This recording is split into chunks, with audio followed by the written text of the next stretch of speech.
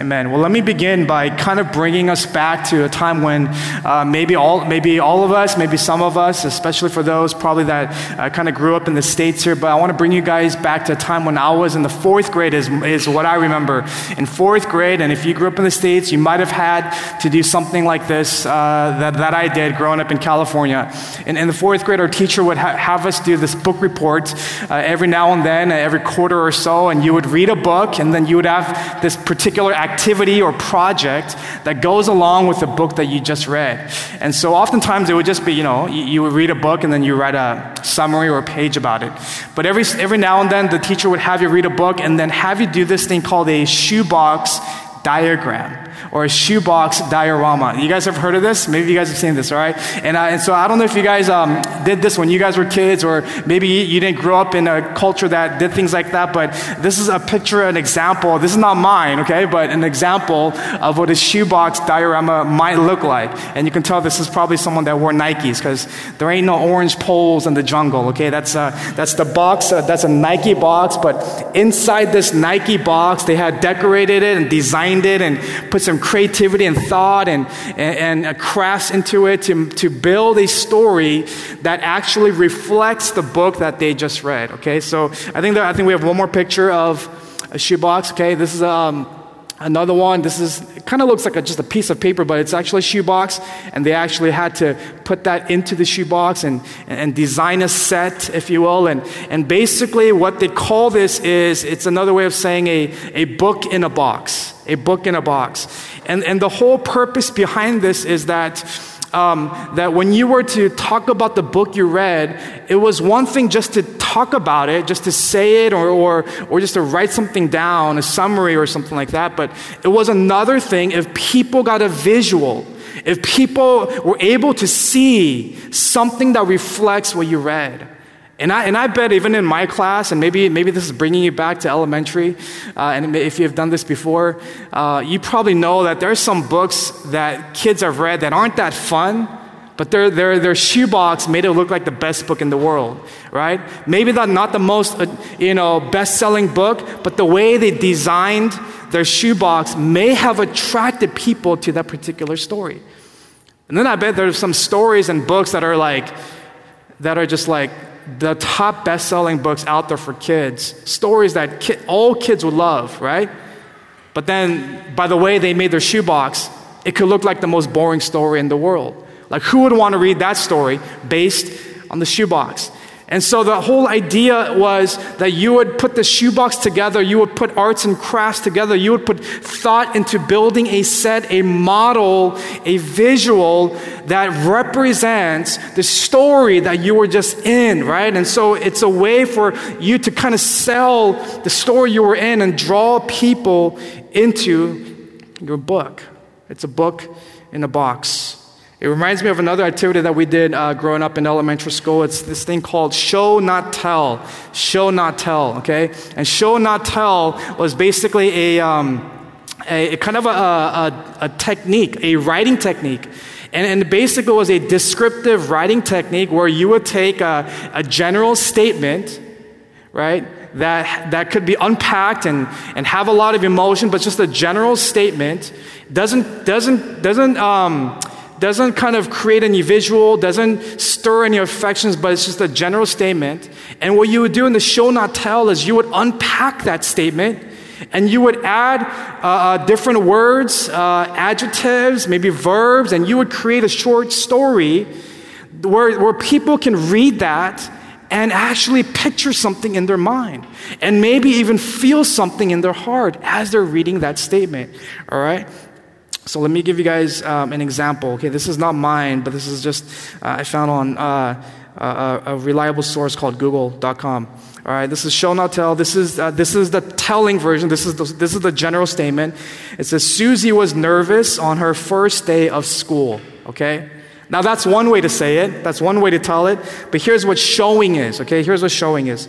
Showing is to say Susie's stomach knotted up as she sheepishly walked down the hall of what seemed like an enormously big school. She wondered if people could see her heart pounding out of her chest.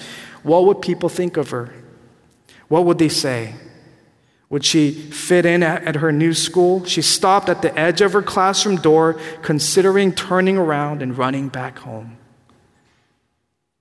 Right? And maybe for some of you guys, as I read that, it might like bring you back to memories you guys had of your first day at school. I know for me, I'm not the most outgoing kid. You know, I tend to be more on the shy side. And so first day of school was very nervous for me.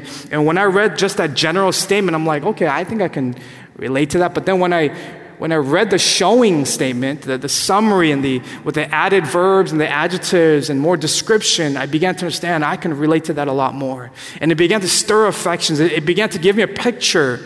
I could almost visualize Susie in her classroom, wondering what people are thinking about her, right? And you just it kind of places you in a position where you're able to see what she sees. You're able to feel what she feels.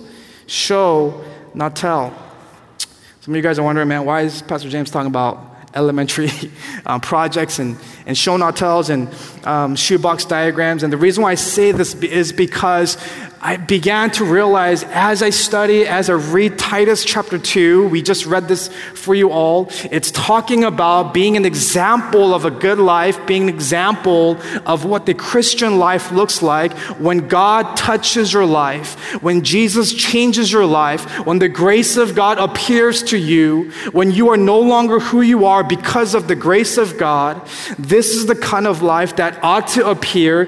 This is the kind of life that ought to be in the shoebox on display so that you're not just telling people about a story, but through your life, you become a living showcase, a living model, a living diagram that actually draws people deeper into your story, where people say, I want to know more about that story because now it's attractive to them. Your life, what Titus 2 is saying is your lives, our lives, the church, we ought to live in such a way that adorn the gospel. In other words, what does adorn to mean? To make beautiful.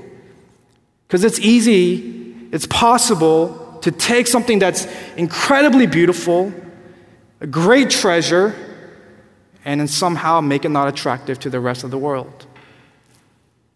And then we can do that with other things, the things that are in the world that aren't that great of a treasure, but we make it to be the greatest thing in the world.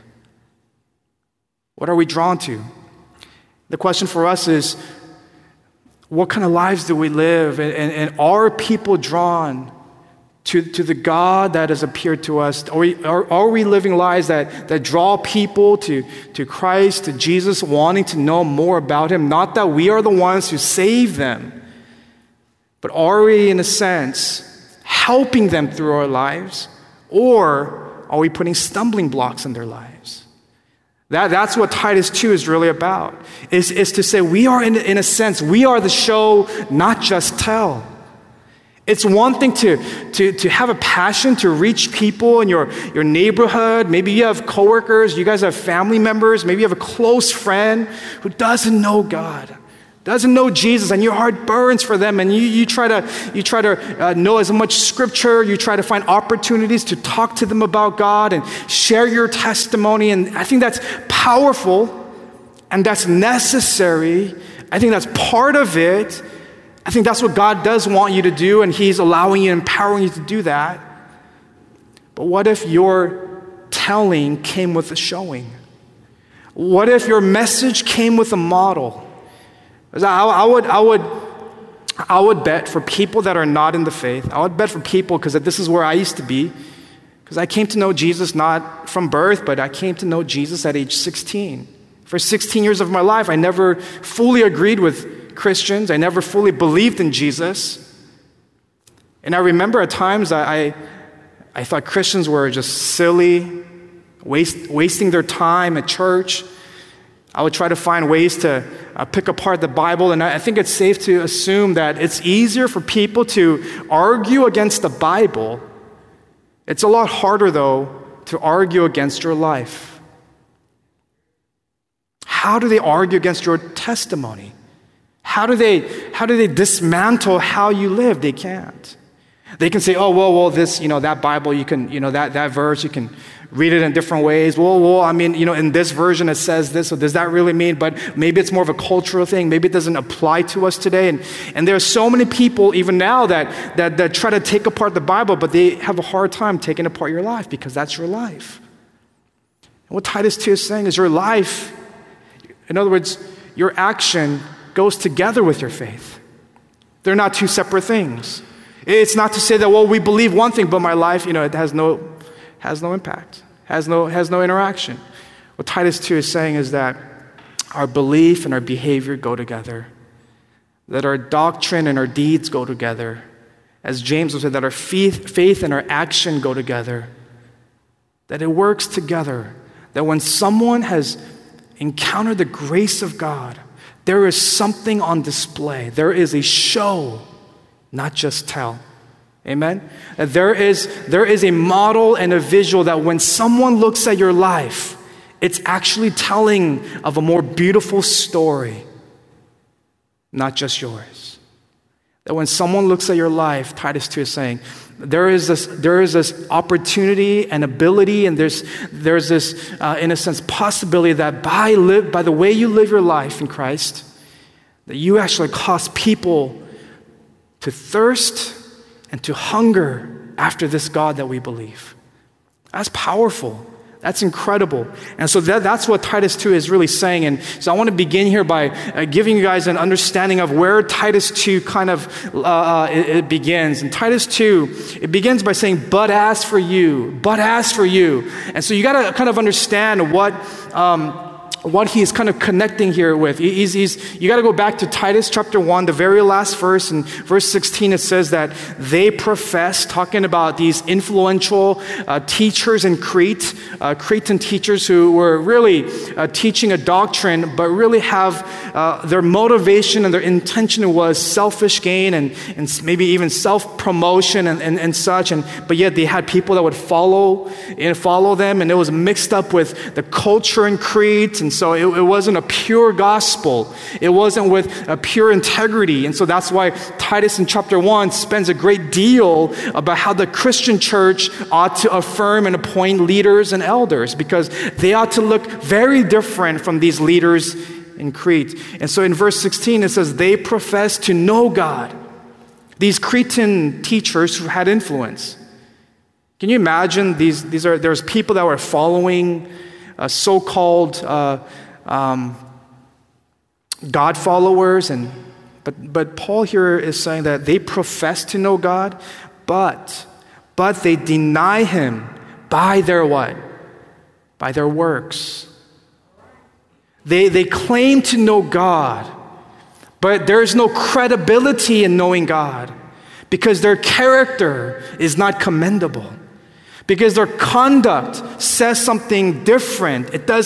How do you get their conduct and how do you get their life? How does that match up with what they're trying to teach? So what Paul is saying is, these are men who claim to know God, and yet they deny God. They deny Him by their works. They are detestable. They're disobedient, and they're unfit for any good works. And that's going to be important because in Titus 2 here, when in verse 7, Paul addresses Titus directly, and he says, Titus, but here's what I want for you, here's what I pray for you and hope for you, that you show yourself in all respects to be a what?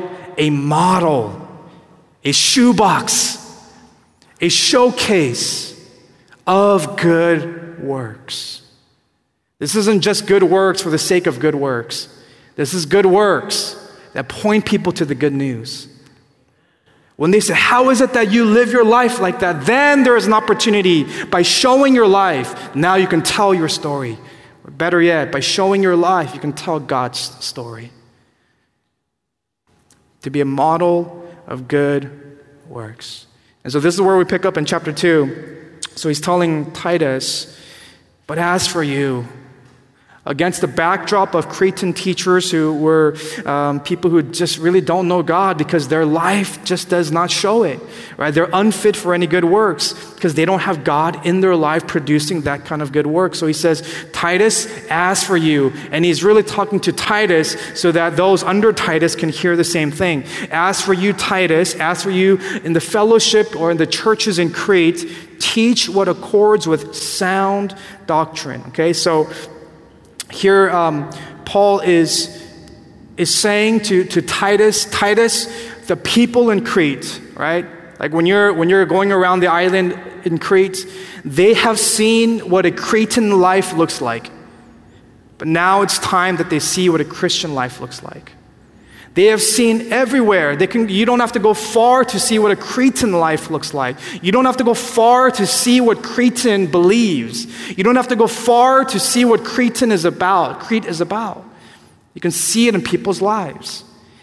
And Paul is encouraging and exhorting Titus and the fellowship in Crete to say, the church ought to look very different from Crete. Christians ought to look very different from Cretans. And so this is now Paul saying, Titus, I want you and I want the church to be a model and a showcase of what a Christian life actually looks like. That by our deeds, they can adorn or they can be attracted to what we believe, right? It's faith with action. Right? It's a life in which our conduct, a life in which our character commends our message. That when we begin to speak about Jesus, people actually want to listen. Because there's something about your life. There's something about your speech. There's something about husbands, the way you go about your marriage and love your wives and children. And there's something about the way you go to work. There's something about you just live your life. There's something about your self-control. There's something about your kindness. There's something about it that people just want to hear more. And so Paul is saying, Titus, give them a picture of what the Christian life looks like. Teach them in accord with sound doctrine. Right? And I know that in like normal life, no one talks about sound. No one says sound, right? But this word sound really means just healthy, right? Sound is to say healthy. And I believe that what Titus is trying to teach us here today is that when the church has healthy doctrine, then it actually leads to a healthy life. When you have unhealthy, or the opposite would be a diseased doctrine, when you got all these errors in what you believe and you're just picking apart stuff and you agree with some parts but you're twisting some other parts, then that's a diseased doctrine that leads to a spiritually diseased life. But when you got a healthy understanding of God's word, that leads to a healthy, godly life. So this is what Paul is trying to teach Titus. And this is what Paul is trying to get Titus to teach to the church. Why? Because good news, all right, the gospel, the good news of God is not just meant to be told. It's actually meant for people to see. You know, when I came to Christ, I didn't come to Christ because Bible verses were so beautiful to me. You know, I came to Christ for a large part, or a big influence or impact on my life was the Christians that I saw around me. Was the way that these Christians lived their lives, the way that they had such joy. They were very counterculture to the rest of my group of friends that I had. And you know, and they weren't trying to be religious about it. They weren't trying to Bible bash me. But they just lived a life that I knew was different from mine. And it wasn't that I was bad and they were good. The difference was God. And I knew that in my life, I didn't have God at that time. I just knew that they are people who know God. They are people that aren't perfect. I never believed that there was a perfect person. At least a perfect human, fully human person here. There's only one that's perfect, right? And that's God who came to be a model for us. And then he sent his Spirit for us so that we can model his life. And when I saw at age 16, when I saw my church with a group of just random people loving each other, loving God's word, and loving God in a way that I've never seen, that adorned the gospel. That was Titus chapter 2, verse 10, that in everything that they may adorn the doctrine of God. When I saw how they treated one another, when I saw how they prayed for one another, when I saw how they loved each other, when I saw the joy that they had, it actually attracted me to know the God that they claimed to know. It didn't repel me, it brought me in. It caused a thirst in me. It caused a hunger in me. This is what God desires for us. He wants to use you to bring others to Christ. But it's not by sharing convincing words, amen? It's not by being persuasive in your speech, amen? Paul even says, he says, I'm not the best speaker. I don't come with eloquent words, but I come in a demonstration of God's Spirit. He's saying, Paul says in his letters, imitate me as I imitate Christ. He lives his life as a model, a showcase, a visual, so that people aren't just told about the Bible, people aren't just told about God, but they can actually see a picture of God through our lives. Isn't that awesome? Can you imagine, like, if you're going to work, you're going to the market, you're going to Starbucks, like we all go to gas station, go for a run in your neighborhood, and just imagine if you were a big picture frame where people can see God, right? Do they see you, and are they like, man, that's blurry? Do they see a picture of just you and your career and your desires and your security? Is that all they see? Or when you're at Starbucks and when you're talking to the banker, or when you're at work and you're just having lunch with coworkers, do they over time see, man, I see a picture that I can't see in other places. I'm beginning to see a picture of Jesus. Could you tell me more? That's what Paul is trying to teach Titus today, or teach dear Titus, and what God wants to teach us today. I love this quote by D.L. Moody, who was a pastor and evangelist. He had a great ministry even here in Chicago. And he says, out of 100 people, one will read the Bible. Okay, talking about non-Christians. Out of 100 people, one would read the Bible, but the 99 will read the Christian. Out of 100 people, one will read the Bible. The 99 will read the Christian. They may not read a Bible, but they will read us. So that begs the question, what are they reading? And what are they seeing? Christians should not be people that make it hard for others to believe in God. Are we awake today? Do y'all have coffee? That's a good place to say amen. All right? Christians, we ought not to be people that make it hard for others to believe in God.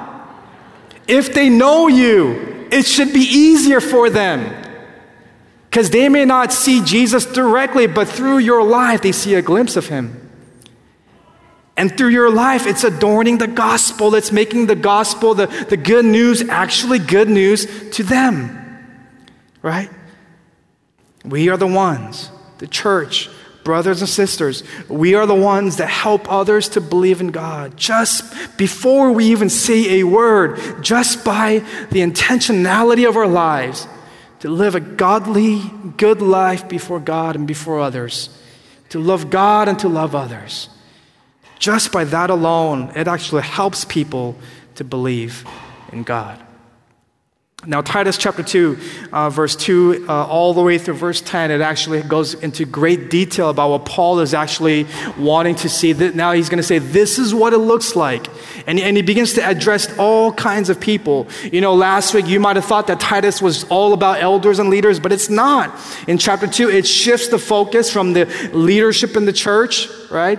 To now every brother, every sister in the body of Christ, especially as it plays out in their home. This is the household now, the oikos. What happens in the home, also what happens in the private and the public life. This is now addressing not just those that are up for eldership, but this is addressing older men, older women, and younger women. You surely fall into one of those categories, right?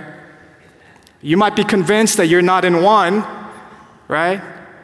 But you either fall into an older man or a younger man, and an older woman or a younger woman. And then it addresses even bond servants, and that has a lot of contextual, practical application there, but I think it also speaks to us today. And so what we're not going to do today is go through every single one, because I think the point is not to nitpick at every single one of these qualities and characteristics, but to look at it maybe from a distance to see what is it that God wants to see. And the answer is He wants to see in older men and younger men, older women and younger women. He wants to see in all of God's people. He wants to see in every believer a model of what God is like. He says to the older men, again, a lot of these are just self-explanatory, so we're not going to spend a whole lot of time on these. Older men, be sober-minded. Be dignified, which means be worthy of respect. Self-controlled. And one way to look at self-controlled is the opposite of behavior that might be considered foolish, right? To be sound in faith, in love, and steadfastness, and endurance. He says that, older men, that is something that you should really spend some time in thought, in prayer, going before God, in study, and in practice. He says, older men, think about these things. And then he goes on, older women, okay? Likewise, are to be reverent in behavior. And this just simply means that even older women ought to exemplify what a godly life looks like. Not to be slanderers or slaves to much wine. And in almost every commentary I read, they say that when it says not slanderers or slaves to much wine, they actually put those two together because one kind of affects the other. You're right. When you're intoxicated with too much wine, what happens is it results in a loose tongue. Right? And loose talk. And you say things that maybe you don't even remember. And you say things that you'll for sure regret. And you'll say things that aren't always building up. Right? It's not like, hey man, let me encourage you, but before we do that, let me just drink this because that's how if anything, it probably is going to lead you the other direction. And so I think it goes together for the older woman. And I think especially because what the older women in the island of Crete are experiencing and I don't expect you guys to know all the in-depth study on the context of Crete, but what you ought to know is that there was a movement and the shift in the women in the island of Crete, a culture in which women were experiencing all kinds of liberties, all kinds of freedoms. And I think some of that could be healthy. Some of that I think is something that we need to be advocates for, but not if it leads to ungodliness, not if it leads to damaging your relationship in your home and it damages your marriage and damages how you raise children, not if it damages the church, especially not if it makes people distant from the good news of the gospel. Paul is saying as older women live lives that draw people to the gospel. Draw people to the grace of God that has touched your life. It says to the older woman, teach. They are to teach what is good. Talking to the younger woman. Verse 4, and so train the young women to love their husbands and children, to be self-controlled, pure, working at home. Now I'm going to stop there real quick because I know that has some cultural sensitivity, right? Working at home, okay, Pastor James, what does that mean? Working at home, it doesn't say, well, first of all, it doesn't say only working at home, amen? All right, to all the working women. It doesn't say only working at home. It doesn't suggest that women cannot have a career. It's not suggesting that at all, but it is suggesting that women who work at home ought to be held with great value. Sometimes I think it's easy for us to look at stay-at-home moms as if like they're just unemployed and maybe they can't get a job, and so they just decide to stay at home with their kids. I would probably argue that stay-at-home moms probably work more than women with careers. And all the moms said, amen. Right? But here's what it's saying. I think a lot of times, maybe even in our culture, we can kind of esteem the women who have amazing careers. And yet somehow, women who are in full-time, taking care of their family and taking care of their children are somehow not esteemed or valued as women who work, right?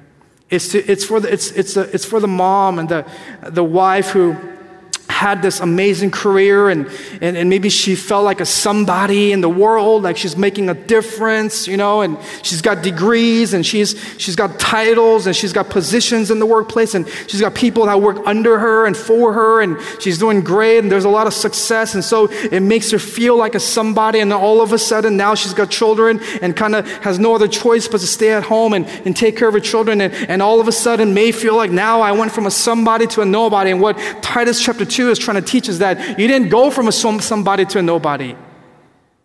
You were always a somebody in God. And when you raise your children, when you work at home, meaning taking care of your family and taking care of your children, that doesn't decrease your value. To God, that is of great value to work at home. But the point is this. It says in the following in verse 4, that the word of God may not be reviled. The word of God may not be reviled. In other words, it's cautioning these women to not dive into the cultural tendencies of the day and saying, well, we get to, just to experience liberties and freedoms that actually causing damage to the word of God. That's what it's saying. Right? And then it goes on and it says, be kind and be submissive to their own husbands. Again, I'm going to pause there because that in itself said the word submissive has cultural sensitivity. But you know what's interesting is that if you were someone living 2,000 years ago and you were to hear these words from Titus, you know what the woman would put focus on? They would not put focus on the word submissive. That's what modern culture would put focus on because, I don't know, I don't believe in being submissive. I don't believe in submitting. But 2,000 years ago, that's not where the focus would be. The focus would be to their own husbands. Because what they were experiencing in their day was these women a cultural movement of having all kinds of certain liberties, even sexual liberties that lead them to promiscuity, causing damage to their homes, their husband, their families. And so Paul includes that a Christian life that follows the Cretan culture damages the reputation of God's word. It damages the reputation of God's word. This is in the context. And that's why it's good to affirm passages like this that may be confusing or hard to receive. You got to confirm it and affirm it with other passages in Scripture. When you read Ephesians 5, that word submissive and submit to your husbands is in the context of marriage where the wives ought to submit to their husbands. It's not talking about wives as being inferior. It's just talking about having some kind of order in the family, a way in which the family can work together to the glory of God and to the good of their marriage. And before women get all kind of hung up on that word submissive, you ought to look at what the husbands are called to do. In fact, Ephesians 5, the list of what husbands ought to do is a lot longer than the wives. The husbands ought to love their wife as Christ loved the church. Well, how did Christ love the church? He died. He died for them. So husbands, your role is to sacrifice and to die daily so that your wife can be loved. And then for the wife, to be able to, with that picture in mind together, then to be able to submit and follow the lead of your husband. And I think even for me, when I was reading this, I'm like, this is so hard to even receive for myself, and I don't know how it's going to come off. And I think one of the things that I think God was teaching me is is to just share the word of God and teach the people of God that they have to be able to discern what is the spirit of the age and what is the spirit of the Lord.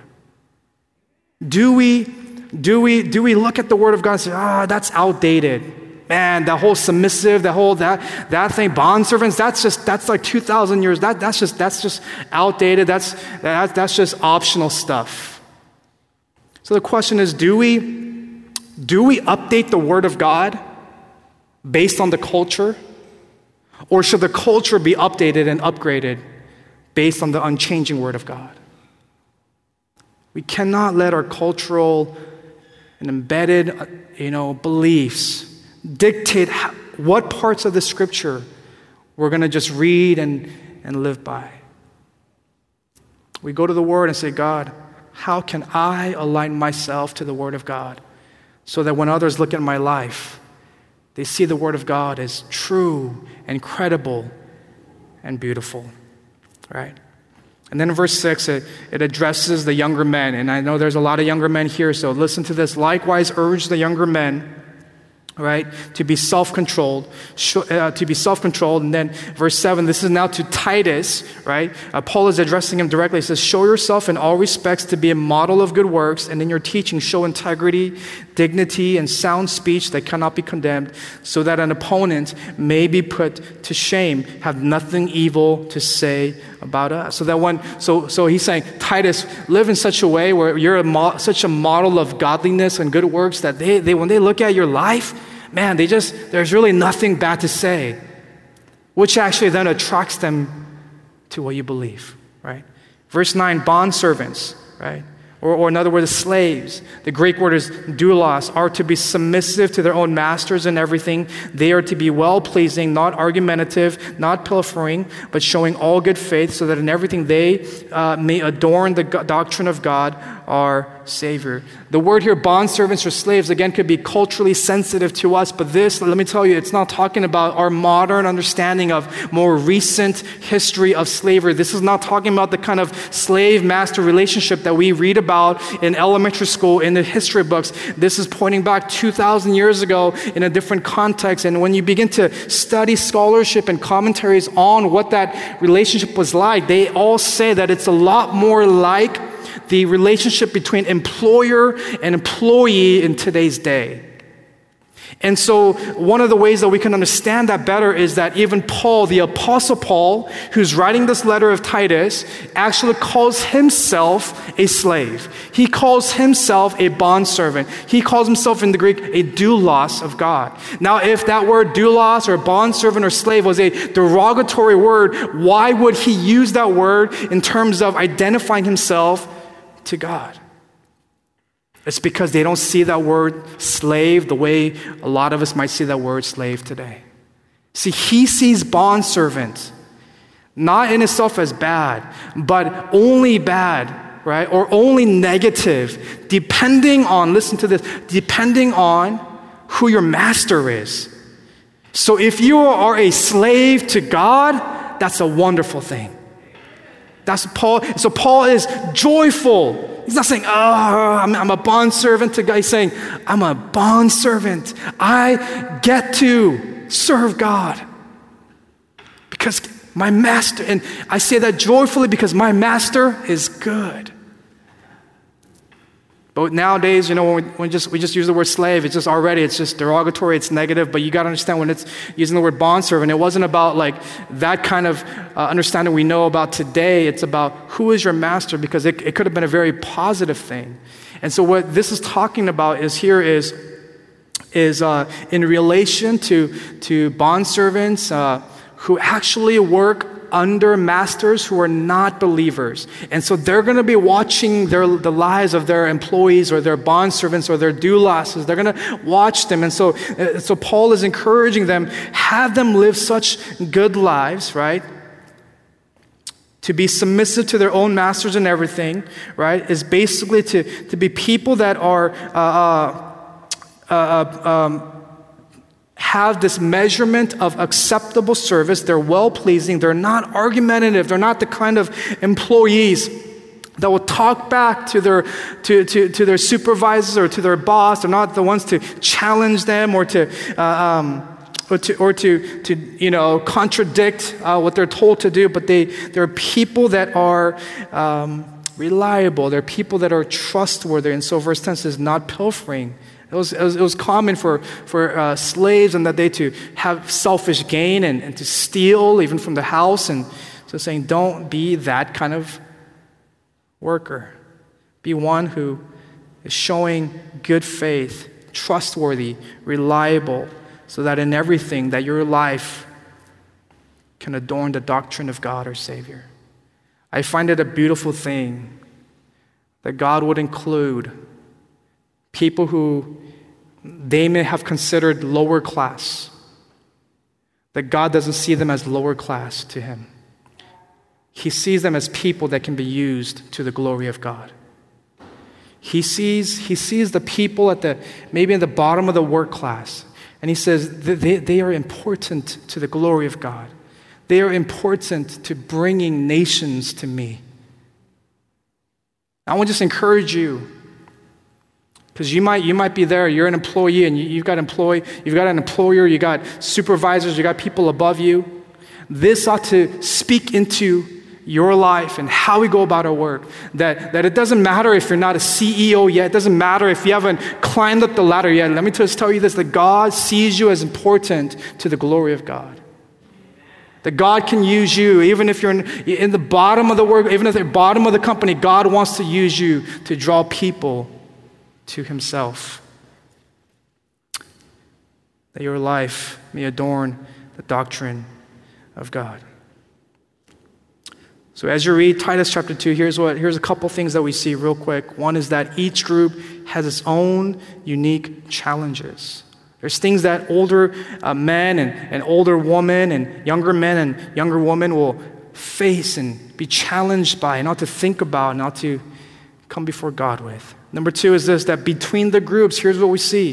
That what Paul is not trying to do is he's not trying to separate them in the church.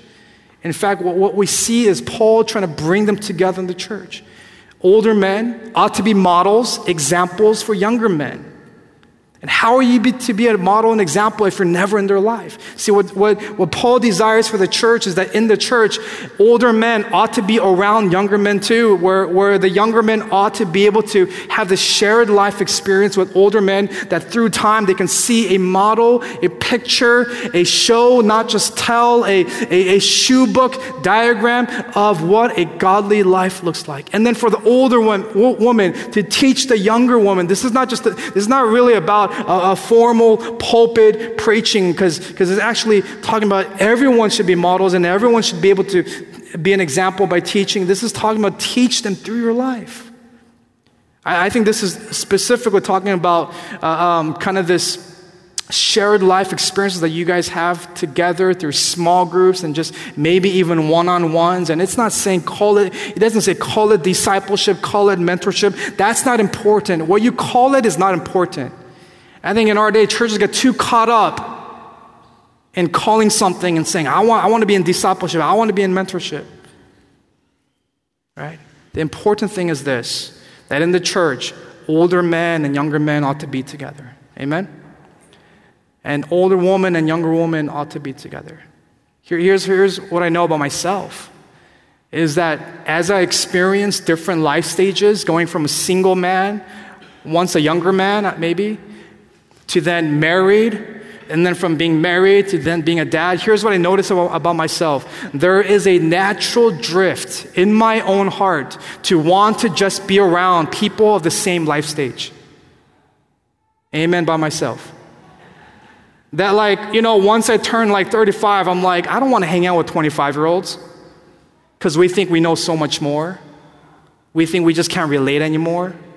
And when you become married, then you just want to hang out with married people. When you become a dad, you just want to hang out with dads. And there's a connection there, and I think that there's a healthy place for that connection to happen. But we must be intentional, church, because we're one body, about making sure that we're not isolating older men from the younger men. Amen? And older woman from the younger woman. What I see in Titus chapter 2 is the integration of everyone in the church coming together, being models and teaching and leading them to a life where others can be drawn to the good news of the gospel. We also see that one of the words or phrases that keeps occurring here, and regardless of gender or regardless of age, is that they ought to be self-controlled. And I wanted to point this out because I think there's a reason why the word self-control or the phrase self-control keeps appearing over and over again to the elders in chapter 1 to have self-control. Teach the older men self-control, verse 2 in chapter 2. Urge the younger woman, verse 4 through 5. Encourage the young men, in verse 6. Why is self-control so important? It's because our lives are often driven by our emotions. We ought to feel emotions, but that doesn't give us a license to act upon every emotion. Our lives are not to be driven by our every emotion. And so to have self-control is not to deny our emotions, right? But to put our emotions under control.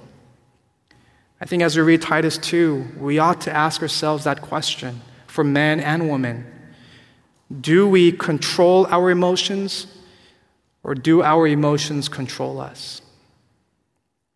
Tim Chester, in his book on Titus, says that Western culture values self-expression instead of self-control, self-fulfillment instead of self-denial, and independence instead of submission. And I think Titus is calling us to examine where we are, to see the effect of what God can have on us, to see the life that we have been delivered and saved from, and then to see this picture of a beautiful and a good life that God wants to bring us to. As I close, I want to pose this question. The question that you might be asking through all this is, how do I get there? How do I live that life? How do I get myself to be self-controlled? How do I get myself to be kind or pure? How do I get myself to be respectable? How do I get myself to live that kind of life where people can be attracted to the gospel? And I want to tell you this, that there is not one person here that can do it apart from God, which is why Titus doesn't end in verse 10. When you go on to verse 11, and I'm just going to bring this before you all, and we're going to unpack it next week for you. But it says in verse 11, for the grace of God has appeared. For the grace of God has appeared. How do we live? Chapter 2, verse 1 through 10. It's by the grace of God. This, in other words, is a life that has been marked by the grace of God. In other words, these are qualities that do not come naturally to us. For men and women, it doesn't come naturally to us. But when the grace of God appears, God can change a life. For the grace of God has appeared. I love what Pastor David Platt says. He says that there is no command God calls us to live that He doesn't enable us to do. See, every single one of these qualities for the man and the woman, that there is grace for you. He says the only way you can get there is by the grace of God. And so when people look at your life, you know what they're really drawn to is not your action. What they're really drawn to is the grace of God. Would you bow with me?